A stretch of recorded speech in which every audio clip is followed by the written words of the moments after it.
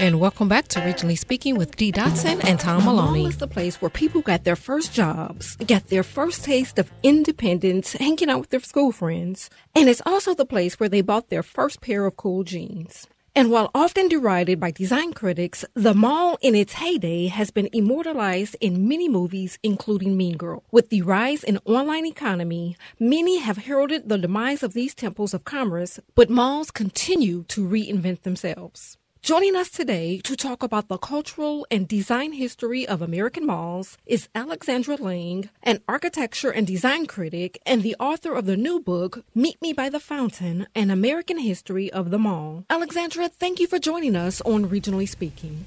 Thanks so much for having me. Absolutely. So, Alexandra, let me just start by saying that this book is really not what I expected. When I saw the title, I thought it was about, shopping. And because you are a design critic, I thought it was possibly about like the architecture around malls. But it's a very deep and introspective book. So let's talk about the book for just a moment, okay? So you call the mall personal to begin with, which I do agree with. So what makes you call the mall personal? Well, it was really when I conceived of this idea to write about the mall and basically like kind of convince myself that the mall was really important and needed like a full dress history. I started talking to people about it, and every time I said, I'm thinking about writing about the mall, people said, let me tell you about my mall. Like everybody had a mall story, and I realized I had a mall story myself. And that really led me to believe that it was even more important than I had originally thought, because there aren't too many kinds of architecture out there that most people in America have experienced, that most people have, kind of good and bad and like funny stories about. And so the mall just felt like it needed a book and it needed a place for people to concentrate those memories. Alexandra, so when we talk about those memories, can we go way back and kind of get an early basis as to how the American mall formed and how it started to kind of become part of our collective consciousness, apart from strip malls or outlet malls and sort of this Americana/Americanized version of the mall? And where did that begin? Sure. I mean, and one of the reasons it made sense for me as a design historian to write about the mall is because the mall plays a really important part in the kind of post-war development of America, and particularly of American suburbs. The father of the shopping mall is this guy called Victor Gruen, who was a Jewish emigre, who realized that in post-war America, we were building all of these new highways with federal funding. We were building all of these new cul-de-sacs with single-family homes, also with mortgages supported by the federal government. But there wasn't a place in between those two things for people to gather. Traditionally, people had had downtown and Main Street, and the new suburbs didn't have that. So he wanted to create a place for people to go in this new highway landscape. And he had grown up in Vienna, and he thought people needed spaces to, kind of walk around and shop and go to a sidewalk cafe. And his answer was the mall. Right. And so you write in your book that he shares that the mall was intended to be sort of a community center beside the commerce part of the mall, correct? Yeah, that's right. And a lot of the early malls had community spaces. Some of them had churches. Some of them would have city offices. And then the community space was also just the interior of the mall, the idea that here was a place you could take your kids no matter how bad the weather was, and they could run around and you could meet a friend and all of that. And so your book that you write, Meet Me by the Fountain, and you talk about community spaces, it feels like every mall, while having their own individual stories, still tells the same story. And now it probably feels like a bygone era. We actually came across your book via the article from New Republic by Jillian Steinhauer writing about can the American mall survive. And so, every mall seems to have featured a fountain. It's got a food court, right? Some of them in their early days, I remember having arcades or like a hallway where you could go play games. All sorts of different stores, the quintessential classics that we think of when we shop at a mall, and how excited we were when one of those stores finally arrived at our mall. Can you talk with us about some of those different stories that you talk about in your book about malls and the different stories that they tell, whether it's the people who occupied them, the stores, the shoppers, or the regions and the communities that they served?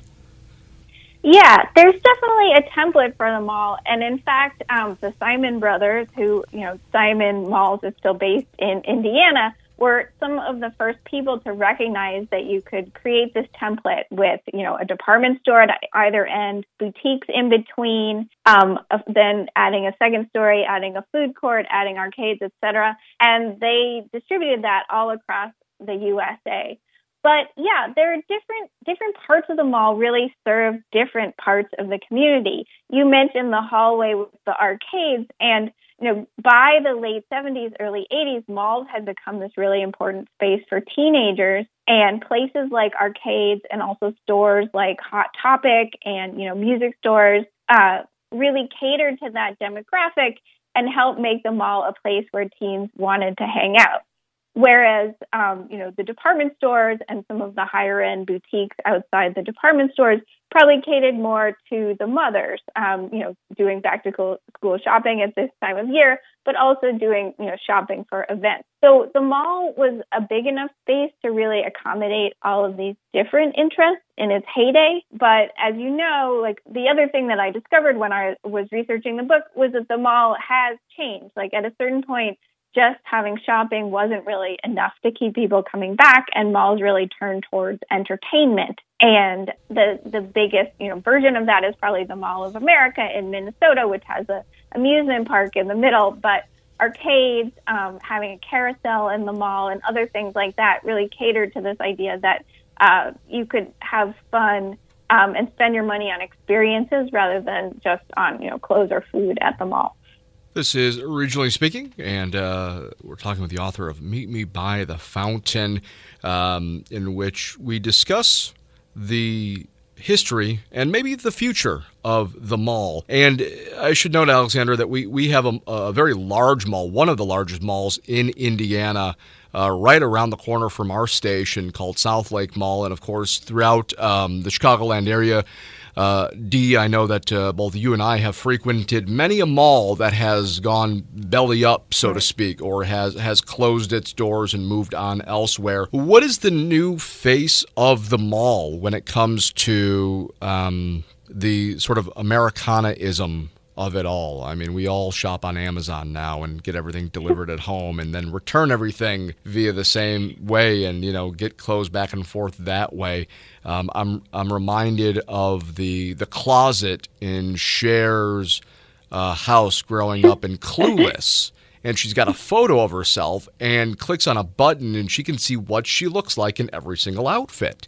And now we have that on our apps, on our phones, and we've got our selfies uploaded onto different websites to see what we would look like with a different type of a hat or makeup or some sort of clothing in that regard, where it really takes out the personal experience from the mall, right? So what does the mall look like now as we move forward and we quite literally remove our physical selves from the mall? Yeah, no, that's a great point about Clueless, which I do talk about in the book, because yes, at the point when that movie was being made, Cher has her digital closet, but she still goes to the mall to shop with her friends and kind of show off her outfit on the escalator, which is the scene that I talk about. Well, I mean, I think the future of the mall is precisely in that kind of personal nature and in some of the frustrations that people have with online shopping, especially coming out of the pandemic. The percentage of people, shopping online really jumped from about 15% to 30%. But already that percentage is going back down because people are really frustrated with having to buy, 3 sizes of everything and returning things and all the cardboard in their basements. And they're realizing that there's actually something super convenient about going to the mall. Yes, you have to leave your house, but then you go to the dressing room and you just try on all those sizes and buy the ones that fit. Like sometimes the simpler, older technology is actually the one that works. But on top of that, I think that there are a lot of malls, ones that are, still alive, but maybe not doing so well, that are trying to turn themselves more towards experiences. The new anchors for malls are less likely to be department stores and more likely to be grocery stores, especially kind of gourmet grocery stores like Whole Foods that also you can eat in, you can buy prepared foods. They're kind of an experience. And a lot of malls are also putting in more entertainment things like trampoline parks and go-kart races, or, big gyms that have climbing walls and are good for, kids' birthday parties. So it's kind of a transformation of the mall that still keeps some of the core stores, but replaces the department stores with things that are more experiential and that people need, every week or every month. Great. So I opened our conversation by sharing that your book is not exactly what I thought. It's not some fluff piece about, the mall, the history of the mall, hanging out with friends, which malls do bring back so many great memories, hanging with your friends. I know I got my ears pierced for the first time at the mall. Tom's laughing at me. Didn't everybody get their ears pierced I did not, no. That store, I didn't get my ears that pierced at the mall. pagoda kind of store? But, lately we've seen on social media posts of young people behaving badly in malls. And I bring that up because, I'm the mother of teens. I take my teens to the mall quite often. That's just because I'm a helicopter mom. I like to be with them. But what I notice when I go to the mall, upon entry, you'll see signs that say if you're under a certain age, and I believe it's 18 at some malls and under 21 at other malls, that you must be escorted by an adult. And the reason that I bring this up is that in your book, you speak about the code of conduct of malls. I, for one, did not necessarily realize that there was an actual written code of conduct for malls. So can we just talk about that for a moment? Sure, we can. And it's interesting that you noticed it, after reading my book, because I've heard that from so many people, that they don't realize that malls have codes of conduct, which specify many things, but they are often used to kind of police the behavior of teenagers. Initially, malls welcome teenagers with things like arcades, but over the years, a lot of the retailers became sort of suspicious or nervous about groups of teens being, unattended or unaccompanied. And so a lot of those codes of conduct talk about, how many teenagers can be in a group without an adult, or they have kind of a curfew after which teenagers can't be in the mall unaccompanied. And I think I sort of understand where some of the retailers are coming from. Like, groups of teenagers aren't necessarily there to spend money.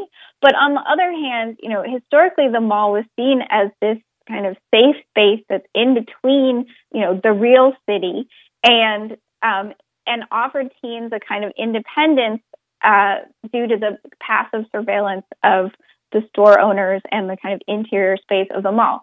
So I think it's a real conflict. Like, how do we provide teenagers with a space in their towns where they can exert some independence and hang out with their friends, while also not letting them get too rowdy and allowing both the teenagers and the adults to be safe? There's also another layer to this, which has come up at some malls, which is that these mall codes of conduct tend to be enforced more often against minority teens than against white teens. So there is a certain amount of prejudging happening, which is definitely not okay, and there have been lawsuits over that. Great, and I'm glad that you brought that point up, because as I've shared, I take my teens to the mall when they want to go to the mall. I am an African American woman, the mother of African American teens, and I am all too familiar with that sort of policing, if you will, of both myself and my teens. And let's talk about that for a second. How the mall cops, if you will, how they sort of kind of police. I believe you framed it as the right kind of people. How did that develop over the years? Yeah, I mean, the increased level of security of malls kind of developed in the late 80s, early 90s, where malls started getting larger and not wanting to hire necessarily more physical mall cops. They started to have more closed caption cameras, more of those, detectors at the entrance and exits to stores. And so the increasing technologization of security, if you will, led to kind of more false alarms and I think, kind of more assumptions and often wrongful assumptions about who was going to be shoplifting and whether, Black and brown teenagers were more likely to be shoplifting. And one of the things I write about in the book is that there are all of these, movies about teenagers in the mall, shopping, showing off, but they tend to be white teenagers, whereas Black shows like The Fresh Prince of Bel-Air or Blackish have scenes where teens are wrongfully accused of shoplifting, always by kind of the same white mall cop. So this is a real experience that a lot of African American teens in the U.S. have had, and then it's been translated by these TV writers and showrunners into episodes of shows. So this is a real problem. I mean, it's a real problem about assumptions and the greater policing of minorities everywhere in the U.S., and it turns up a lot in malls. We're talking with Alexandra Lange, author of Meet Me by the Fountain, here on Regionally Speaking. Alexandra, it's funny, you make the comment about, sort of the same white mall cop, and I immediately think of Paul Blart, Mall Cop. There are 2 movies made about him. Starring as sort of this bumbling buffoon of a mall cop that we all sort of think and remember. Of course, movies like Mallrats, Mean Girls as well, Clueless, as mentioned earlier, that all sort of centralize around the mall as it was in that time period, in that time frame. But going back to Paul Blart, and I should note that one of our malls here as well has a local police department inside of it, too, as a station. And so do we see, when we see the accusations of black teens in TV shows and movies like Fresh Prince and Blackish, do we see the mall now sort of echoing sort of what America is and what it's becoming in terms of, you talk about the digitalization of not necessarily privacy, but of policing within the mall, cameras in every corner and every nook and cranny, where it's no longer a place to get away with some safe places or some safe spaces, whether it's a store or it's a corner where you can just get a reprieve from somebody. Can we talk about that in terms of how the mall reflects the current state of America? Sure. I mean, I think that the mall now has to deal with a more complex set of actors and a more diverse set of actors than it was originally designed for. One of the things I talk about in the early chapters of the book is that when Victor Gruen was inventing the mall and a lot of the early malls were being built, they were in suburbs that were white, and they were white because of redlining. They were white because of homeowners associations. They were white because realtors, steered black families to specific neighborhoods and white families to other neighborhoods. So the new malls were being built in places where the clientele was most likely to be white middle-class women and their children.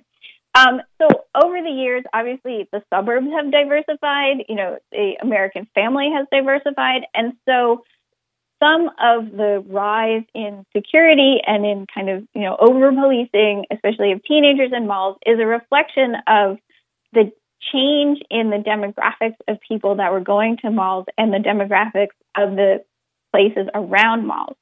And one of the most interesting trends I think we're seeing in malls now is that some of them are actually being revamped to reflect that diversity. There are social scientists that are studying what are called ethnoburbs, which are suburbs that have really been transformed by immigration, both kind of internal U.S. immigration and external immigration. And the malls are no longer serving a majority white population. There are Asian malls, there are Latinx malls, there are African malls. And I think this is really a positive thing because the template of the mall that we were talking about earlier, it doesn't work for America now. People want different things, different foods, different clothes. And so if the driving force and the kind of, the ownership of the mall understands that they are living in a more diverse world, hopefully they can also not police people for being different because everyone at the mall is diverse, and that's really the population that it is trying to attract rather than repel. Alexandra, we got just a moment left before we let you go, but for folks who have been listening to the conversation and want to get a copy of the book, where can they get Meet Me by the Fountain? You can really buy it at any major retailer. I know it's for sale at Amazon, Barnes & Noble, and hopefully at some independent bookstores near you. And I must say the cover is quintessential in terms of Americana, with the early 1950s view of like an outdoor mall, and the lower corner almost feels like a mall right in your own backyard that you might see during the holidays with the twinkle of white Christmas lights hanging down. Really a fascinating read and a terrific conversation here, Alexandra. Thank you so much for joining us here on Regionally Speaking, and we will meet you by the fountain. Thank you. This is Regionally Speaking here on Lakeshore Public Radio, 89.1 FM. With the end of the year approaching, many people would rather be snowboarding, attending a holiday party, or planning what to wear to ring in the new year than work on their financial house. Who would blame them? When 2023 brought several bank failures, inflation, a flat stock market, and talks of a recession. Nonetheless, financial advisors recommend that you take some time to work on your financial house before 2024. Northwest Indiana financial advisor Greg Hammer of Hammer Financial Services is here with us today to explain some of the money moves you should consider before the end of the year to help you start 2024 financially strong. So Greg, as always, thank you for joining us on Regionally Speaking. Thanks for having me on, Dee. Greg, so the holidays are full of fun activities, and working on one's finances often takes a back seat. To encourage our listeners to take action, how can they make this process easier? Hi, Dee. I think the easiest way, and it works for me, is to complete this task is to develop a simple financial checklist and just check off the items as you go and accomplish them, and that way it doesn't feel so overwhelming and you can kind of whittle away at it. So, speaking of this checklist, checklist item number 1, insurance. This is a good place to start because you say that insurance is often overlooked. Can you explain? Yeah, it's true because insurance is a necessary part of a solid financial plan. Not updating your insurance policies can lead to paying more than necessary or, more importantly, not having adequate coverage should you need it, which could cause a lot of financial problems. Insurance is such an umbrella term. What specifically should listeners review?